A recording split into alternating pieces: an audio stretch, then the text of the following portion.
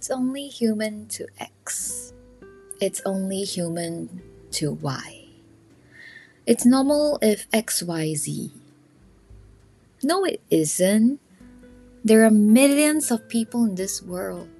What is normal for one isn't normal for the other. There is no one correct path. Over time, I've came to this conclusion that everything is just an opinion. The author can have their opinion, I can have mine. If I think otherwise, I can disagree. I'm not saying the other person is wrong. It's just that we have different opinions on the same subject. I have the freedom to believe whatever I want. If I like, I could claim that I'm not human, just for some shit and giggles.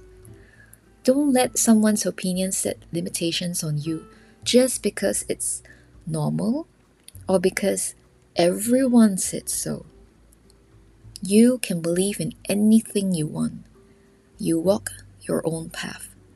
You decide for yourself what is true to you.